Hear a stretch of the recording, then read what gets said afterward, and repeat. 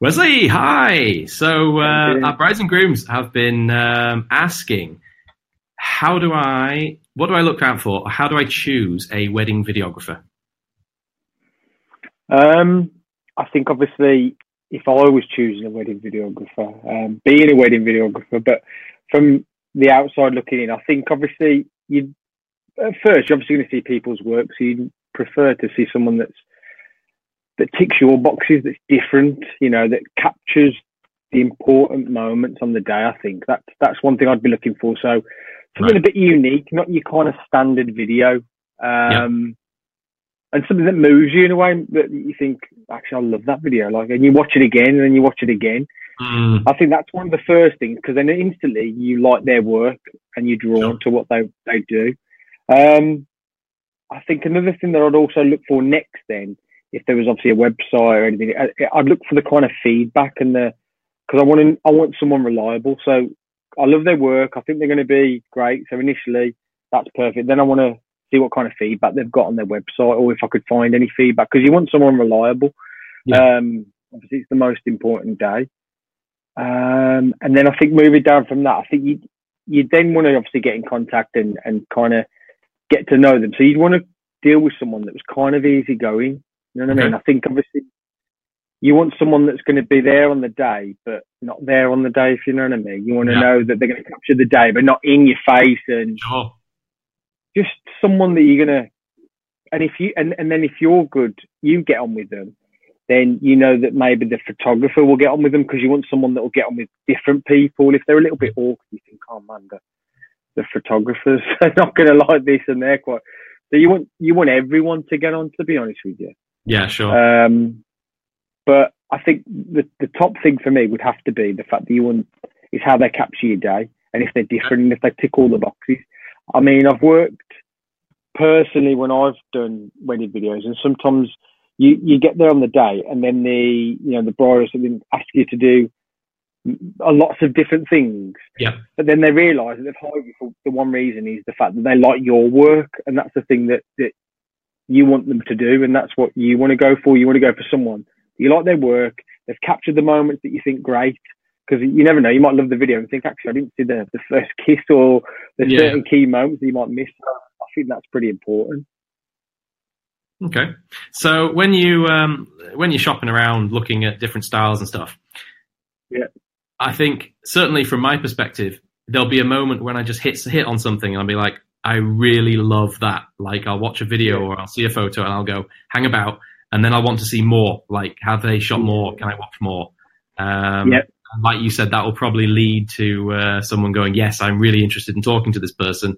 Let's see if we yeah, can find some reviews and stuff, and check that they are what they say they are. yeah, legit. Yep, yep, Yeah. So, how yeah, much of that would you say sort of boils down to sort of image style and music choice? Are they sort of big issues? yes. I would say they are. I think that's the thing that it's like anything. It's like even, for instance, even when you watch like an advert of a film, the majority of the time you won't be that bothered. As soon as you've seen that advert, that many times you go, actually, I really want to watch that. It's that Yeah. key moment, and that's the same with wedding videos. You only get apparently there was a thing that I heard that on Instagram you get 30 seconds and then the Right. attention's gone, and then on Yeah. Facebook it's about a minute. So Yeah. you've got a minute.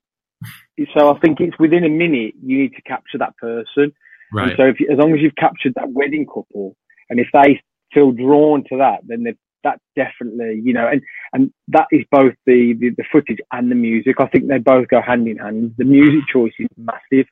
Um, you want something that maybe you could reflect on if you were choosing it and thinking, because you've got people that they're a little bit cheesy, they like cheesy Yeah. music and they like something a bit soppy.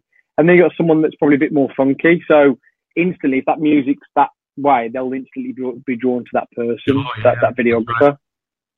Right. Brilliant. So once we've been sort of like enticed with a trailer or a sample or something, how Yeah. easy is it to see the full thing? So we can see like an example of what it is that we'd actually receive. Is that possible? Yeah, I mean, from my point of view, what I tend to do, because the full wedding video is not online, because some Hmm. of them are either from 45 minutes up to an hour and a half long. Yeah, sure. Um, Yeah.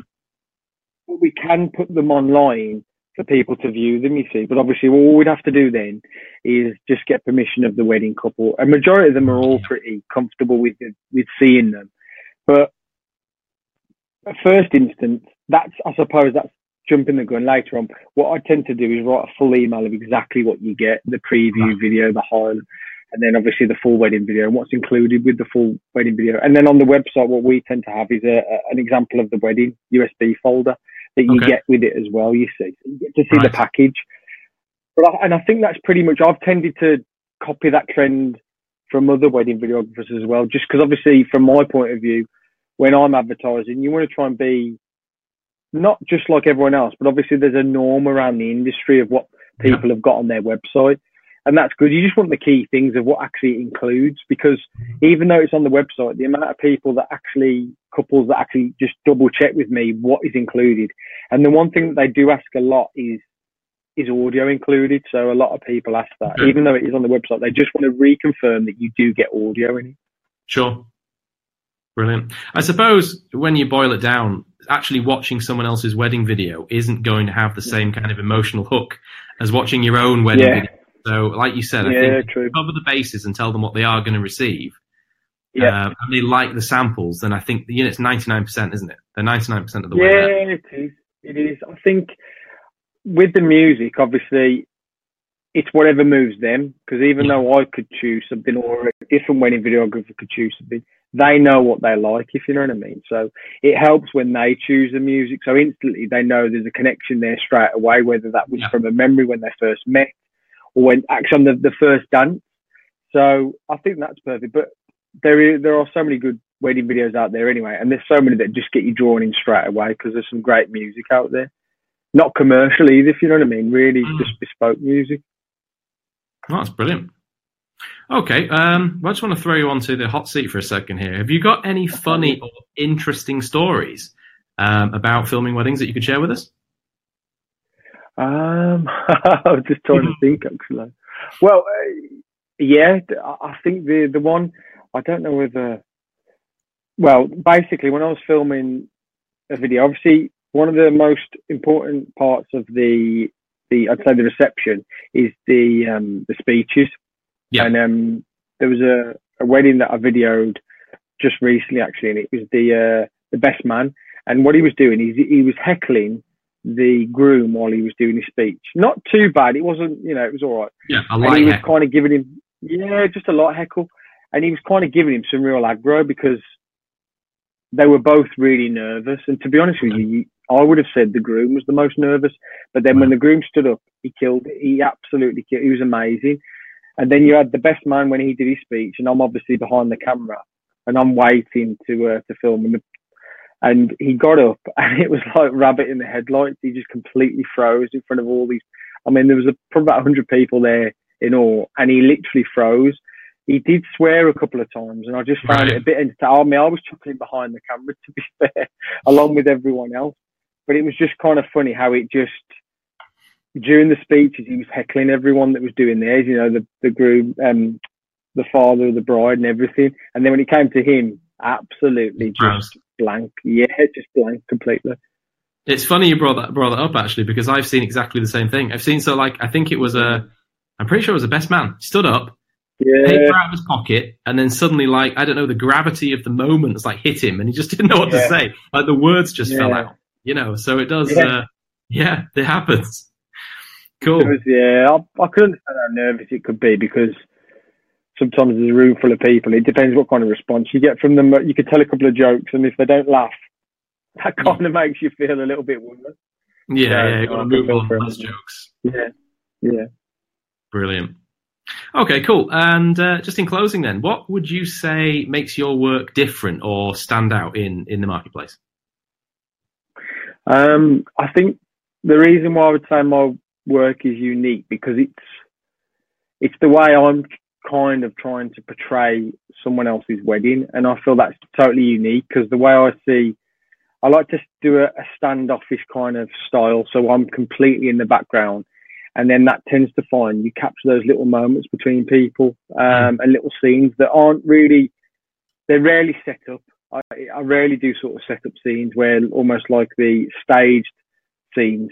And you tend to find you get the real good moments from that. And everything's in there. So I feel like when you look at a wedding video, especially with the highlights, you've got a complete feel of that day. And I feel like I capture that perfectly. So that's what I would say they're after with my wedding videos. Brilliant. I mean, I've got to say, like, Rachel and I absolutely love your work. And when we found out that you actually shoot it by yourself, it just blown away, you know. That's amazing. The massive big thing for us was like, you know, how do we get our footprint down? How do we get smaller? How do we get smaller tripods, smaller cameras, get everything down? And shooting obviously by yourself, that's a massive thing. It is. I mean, you've heard the horror stories, haven't you? We've got 5 or 6 videographers going, and it is. Yeah, it is. Yeah, funny enough, actually, I was filming a wedding video the other day. It wasn't the bride or groom that was saying anything about being around any of the videographers. It was actually the makeup artist and the hair people.